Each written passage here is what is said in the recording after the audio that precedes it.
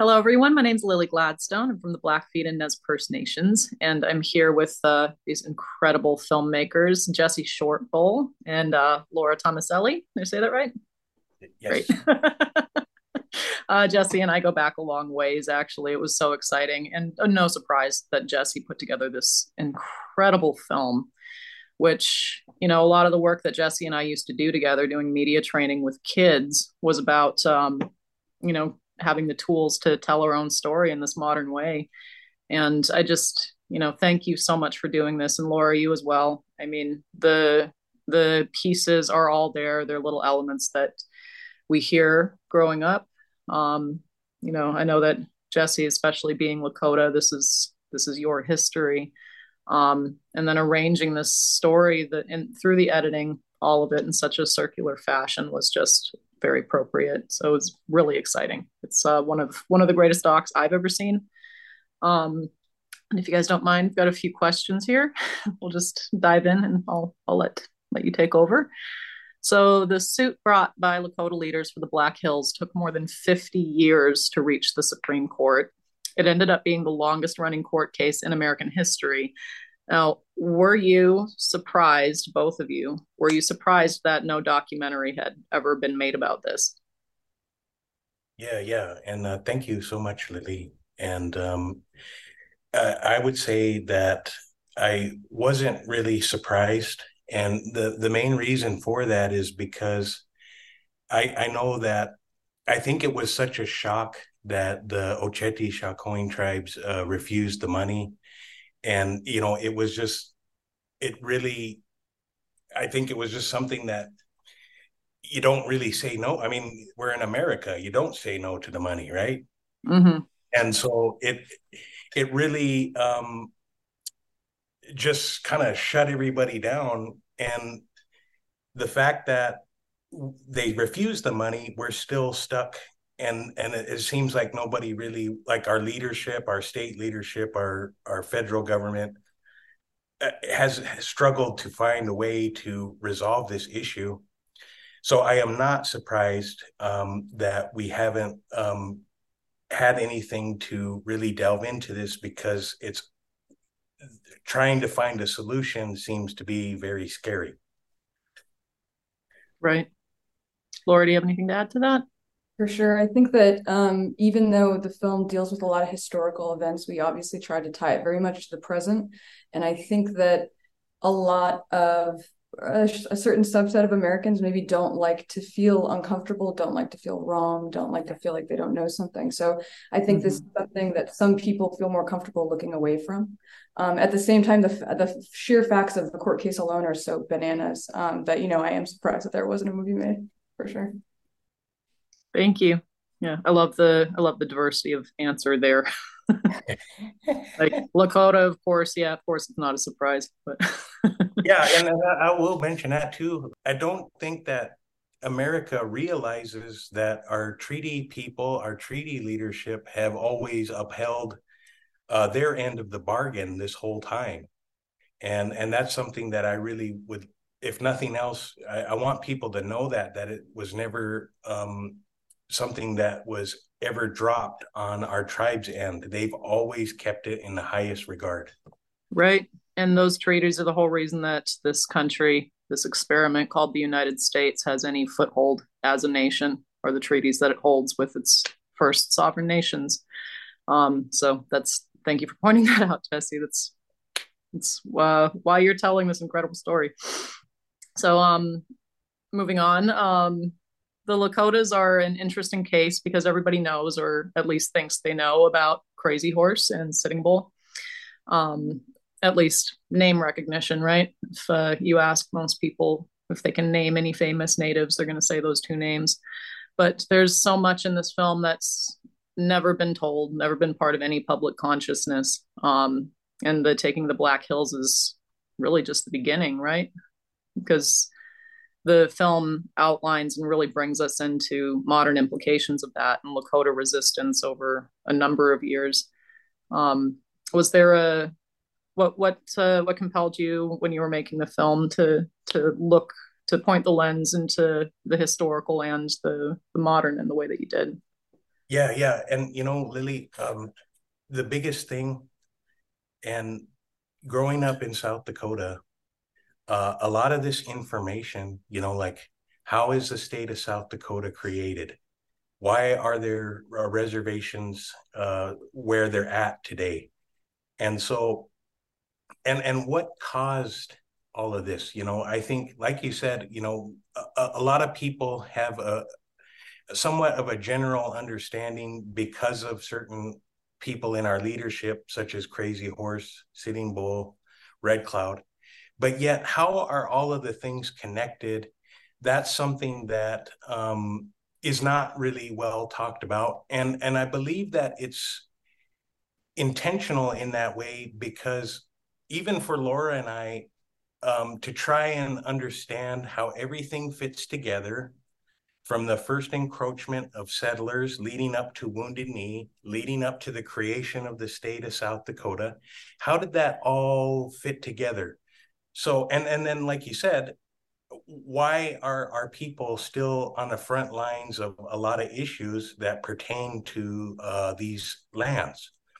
So, I really think that the suppression of that history is what really drove both of us to try and at least give somebody a starting point, because there are obviously infinite details that you can go and pursue that really paint the whole picture of what really happened and how it not just affects the Lakota, Dakota, and Nakota, but surrounding tribes in the region, the Cheyenne, Mm-hmm. the Crow, Hidatsas up north, all of these things, So I really think it was that lack of accessible information that really drove Laura and I. Absolutely. And seeing it all together in such a cohesive way, and really, going back to the editing, not to obsess over it, but that's one thing that just makes it work so well. Um, is that, native sense of time is a place-based thing. So like you just said, bringing forward this history into the present, there's really no separation. It's that that's everything comes back around, everything exists in the And whole like that. yeah, Lily, when I had no clue growing up in South Dakota, even how my last name even fit into all of this. Where did this name Shortbull come in? I had no clue about the Northern Cheyennes at Fort Robinson and that Mm-hmm. situation. I had no clue about how the state broke up the Great Sioux Reservation and the misdeeds that were done in coercing the people against their will for the creation of the state of South Dakota. And none of that stuff I had any clue growing up. And I think it really, affected, my identity because it did feel like something was missing. And I struggled to understand why things were the way they were. Thank you for saying that, Jesse. And you're helping all of us understand a bit more why things are the way they are. Um, yeah, the storytelling in this is just impeccable. The research I just commend you on. That must have been such a journey. Um, we talk a lot about, you brought up Fort Robinson run, and that's the context in which Jesse and I met each other. Um, and when we're on that run, we talk a lot about life stages, life cycles, and that's really reflected in the way the film is structured. There was the the third section of it, which really, we're taught is the difficult one. That's the one that you have to push through the most. That's the hardest. So, in relation to the film, in your documentary, this third section is titled Reparation. So, in that context, what does that mean? Yeah. Well, I'm glad you mentioned that, Lily. And I just want to bring in a mutual friend of ours, Crystal Two Bowls.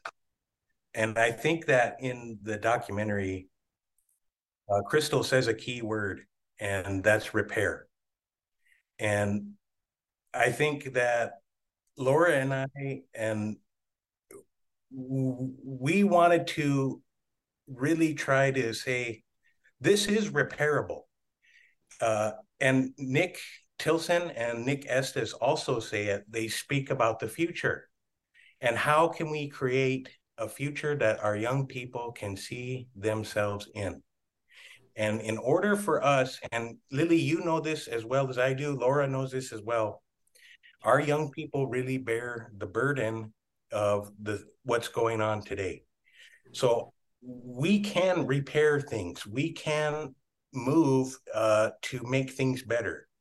And I think that that's really our driving goal. If nothing else, is to try to create a better quality of life, not just for all of our, just for my tribe or Rosebud or any indigenous community.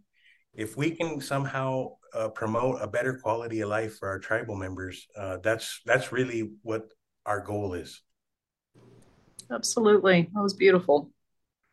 Thank you.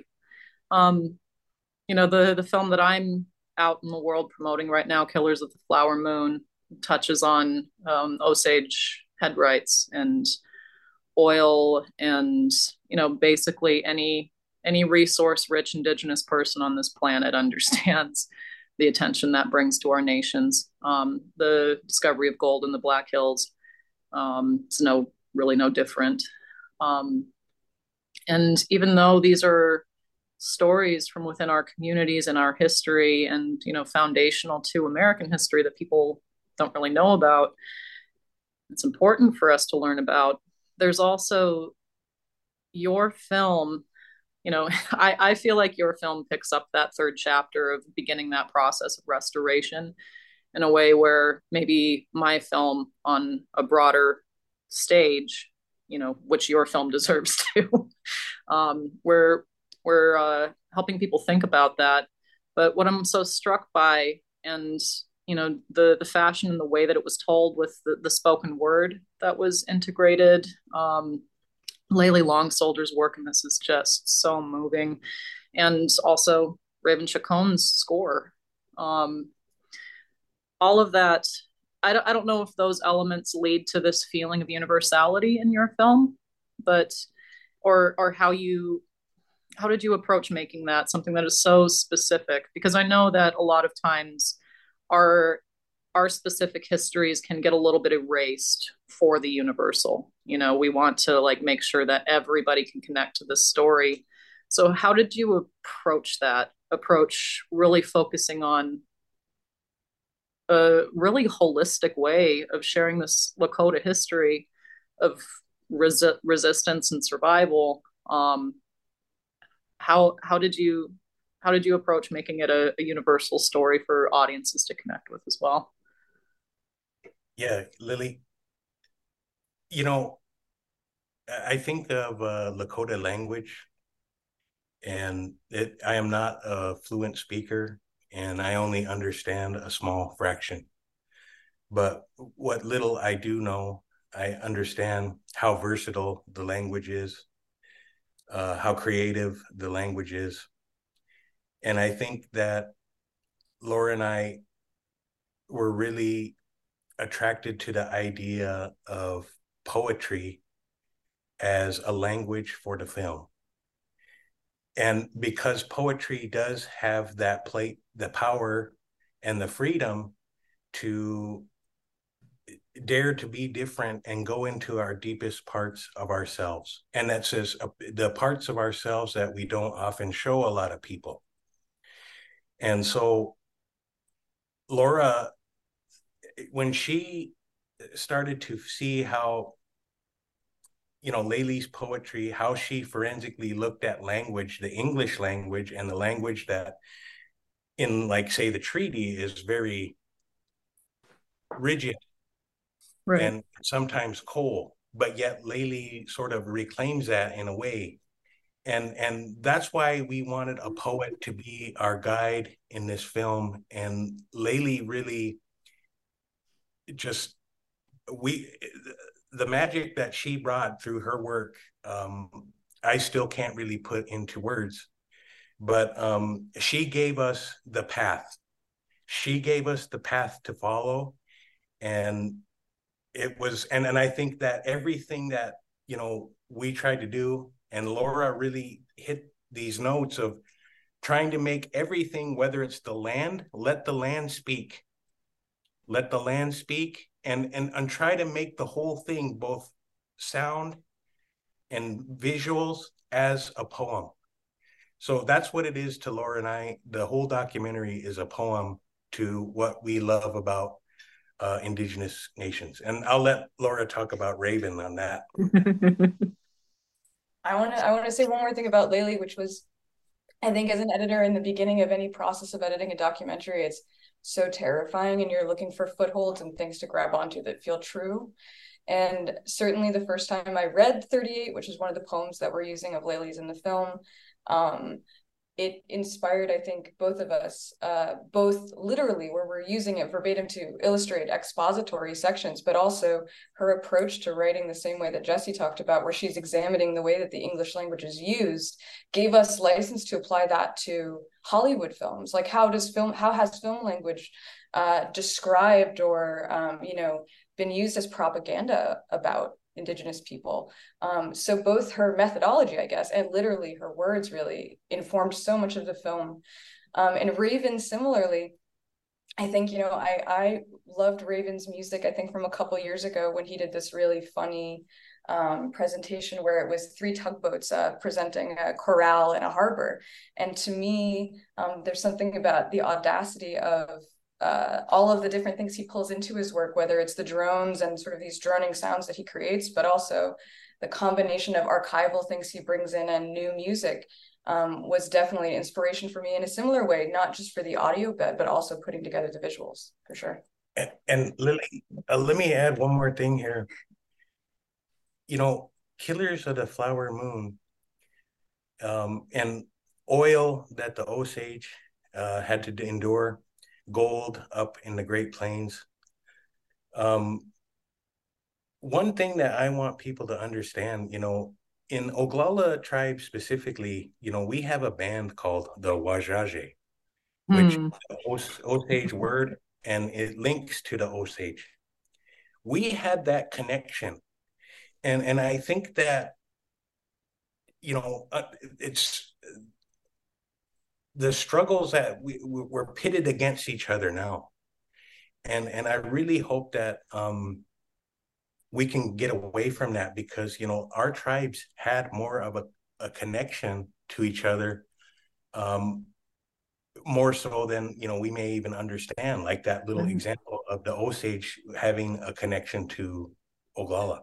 Language is really similar. Osage is a Siouan-based language. I mean, you guys say shunka, they say shonge. Yeah, it's thank you for bringing that up. Since the film's been out for a minute now, I'm curious about what has it been like screening it for Native audiences? Do you find that there is this bridging some of these understandings? Is it resonating with Indigenous audiences in a way that it's not other ways? Lily, and this is a big credit to our people, especially in the Dakotas, the Great Plains. They know a lot of this, like the historical parts. They know about the Dakota 38. They know how Little Bighorn went down. They know what led up to Wounded Knee 1 and 2. They are a lot of people are very well versed. So a lot of it isn't much of a surprise to them. I think that the one thing that I'm really proud of is just giving a little insight into the court case, where Laura was able to find some exchange between the Supreme Court justices and our lawyer, or the tribe's lawyer, about the taking of the Black Hills and how wrong it was.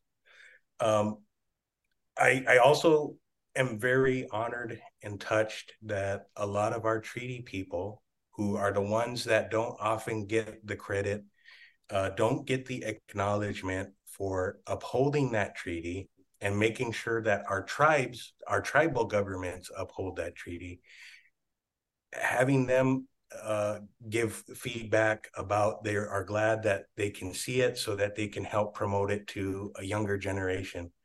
That's, I think, been the most meaningful. And I want to add one thing which has been unexpectedly, I think, really moving about our screenings, not even just in the Dakotas, but in San Francisco, and I think some on the East Coast, is there are people who see footage of their relatives in the film that they've never seen before, that come up and Oh, wow. my Wow.